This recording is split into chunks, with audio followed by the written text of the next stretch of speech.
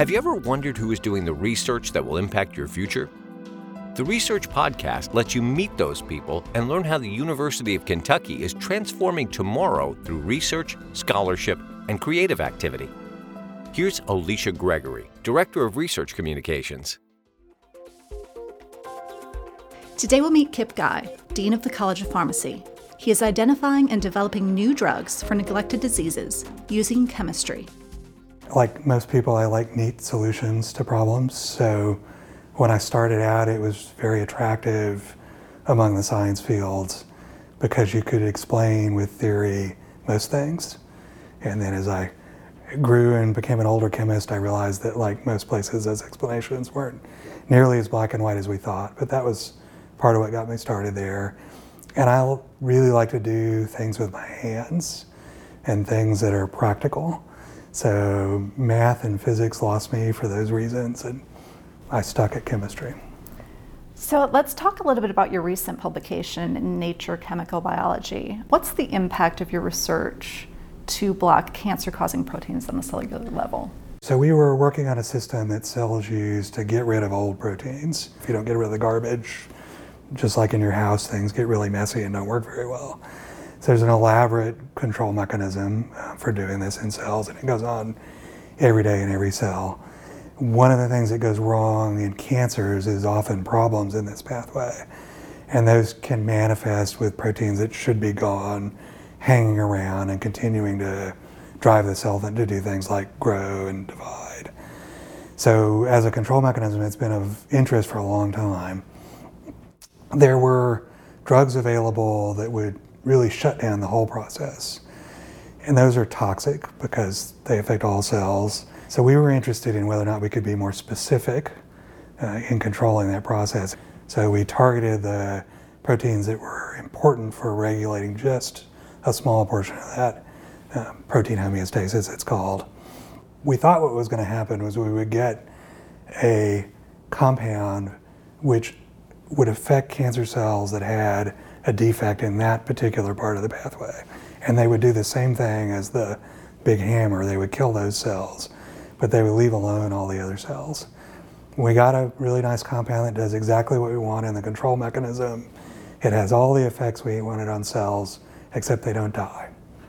So we stepped back for a minute. Does this not do what we think? Does it not work the way we think? Everything we looked at, it was normal. We figured out relatively quickly that while we didn't kill the cells, we prevented them from being metastatic. So they couldn't grow outside the context of a tissue. So our very specific compound in this very general process had a very specific effect against cancers. It just wasn't the one we were expecting. And so now we're in the process of actually understanding why does that work that way? How does that affect other types of cancers? In a lot of cancers, it's not the primary lesion that kills you. It's often the metastatic lesions. And so being able to block that, if we can do that in a way that's really effective and safe, that could be a game changer in a lot of tumors. Lung is probably one of those. So, it's a really exciting thing. And people have talked about doing this for a long time. We've had some compounds that would do it, sort of, and we've had some biologics that would do it. Now whether or not we're going to be able to convert that into a drug that's usable in the clinic, that's a long road to go down, but it's an exciting road to be on. Thinking overall, what have been some of the most fulfilling moments related to your discoveries in the lab? It's when you break your own model and you really learn something fundamentally new. That happens in a lot of different ways. As a teaching example, we were working on a drug for malaria, which is a major killer of children. And we had a model about how to pick which drug to take into preclinical studies. And that model kept telling us this drug was going to disappear in the body in 15 minutes. So we kept not working. We tried something else. We could never get that better. And so in frustration, we went ahead and we said, all right, we'll try one mouse experiment before we stop. And it had a half-life of a week in a mouse. I didn't mean it was going to do that in a person, but changed the whole game. And so it really pivoted the way we thought about doing that part of our science completely. And it stuck with me in a way that every student I have now gets that story, usually the first week in the lab, without too much eye rolling. So speaking of students, how has what you've learned through your research impacted the way you train students? Obviously, as an academic, that's a major part of what I do. Most of my students go into industry and do drug discovery in that setting. And I think the aggregation of my scientific experience has been it's never as simple as you think it's going to be. And you really need to bring a wide range of thinking. You need to construct different models, different ways of explaining what's going on, and try to break them. And you need to bring a lot of disciplines to the problem. One viewpoint, one approach is usually not going to work. It's only when you bring them all together that you have a reasonable probability of actually making it through towards something that approximates the truth. So I train all of my people that way from day one. And it's a big shift for me. I grew up in an environment where you do one thing, you do it really, really well, and you really focus just on that. And so this has been a shift that's happened right throughout science and throughout medical discovery in the last 2 decades. And we're still adjusting as a culture to working that way. But it has really impacted how I train students. The other thing I would say is I noticed people got stuck on simple things very often. So, they were doing one experiment after another, but they hadn't thought about what comes after that experiment. So maybe we weren't doing the best experiment. I spend a lot of time now working with people on how to plan, how to think through the problem, think through all the things that are going to go wrong, be able to adapt to that quickly rather than getting thrown by it. It hurts if your expectation is it's going to work. I think you have to approach it with the idea, I'm going to do everything to stack the deck in my favor. Most of the time it's not going to work. When it does work, I'm happy. So what motivated you to move into the administrative area of this academic science? I currently have a drug in clinical trials for malaria. So that's 12 years of work, and that team has members on every continent. I realized I was pretty good at organizing people and work and motivating people towards common goals, and probably even more important, motivating towards finding those goals, things they could agree on they wanted to do. And I realized I was getting much more interested in how we implement the output of the science in addition to actually doing the science myself. So I started looking for opportunities where I could have a bigger influence on that side, on picking the problems that people focused on as a group, on really trying to make those practically relevant, especially to the things I care about, which are big health disparities and underserved populations.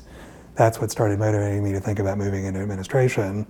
And then I realized one of the other really big impacts we have is teaching. And so I wanted to be in a place where I could help to combine the way we think about research, that interdisciplinary, interprofessional approach, with the way we teach. And not only research, but the way we teach clinical practice. I see those all as a big functional working group that's pushing towards something in common, rather than separate, smaller groups working in disparate areas. So that motivated me pretty hard to start looking at dean positions. And for somebody in my background, pharmacy is the most sensible place, right? I work on drugs. That's what ties all of pharmacy together. So why did you choose to come to UK? And what has inspired you about this place now that you've been here for a little while? The first thing I'd say is, why wouldn't you come here? It's an incredible place. It's got an amazing faculty, a long, rich, and successful history of positively affecting clinical practice and positively affecting the research world. It's one of the strongest colleges in the country. It's one of the strongest colleges in the world. It's hard not to be attracted here. In addition, for me, it's smack in the middle of an area where we have really high health disparities, some of the worst in the US. I can work the way I want to work with the kinds of people who are here, the amazing faculty we've got in the college, and focus on problems that are really serving unmet needs. For me, a perfect storm. So you mentioned the health disparities. One of the things that we're talking about a lot nationally is opioid abuse. Obviously, part of that is a pharmacy issue. What is the College of Pharmacy here doing, and what can it bring to that public health challenge?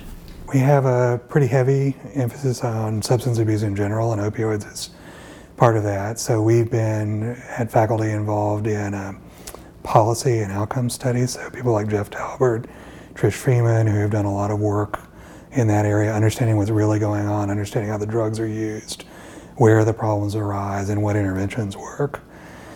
And a number of our faculty have also carried that outcomes work forward to the next step. And so people like Trish Freeman, Dan Wormling have been intimately involved in changing the law in the Commonwealth to enable dispensing of opioid antagonists like naloxone that can overcome an overdose, and getting those really out into the community and usable right where they're needed when an addict actually goes into overdose.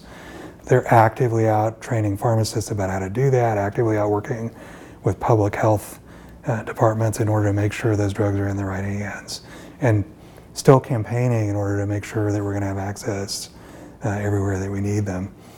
We also see that as an opportunity for more basic and focused clinical work.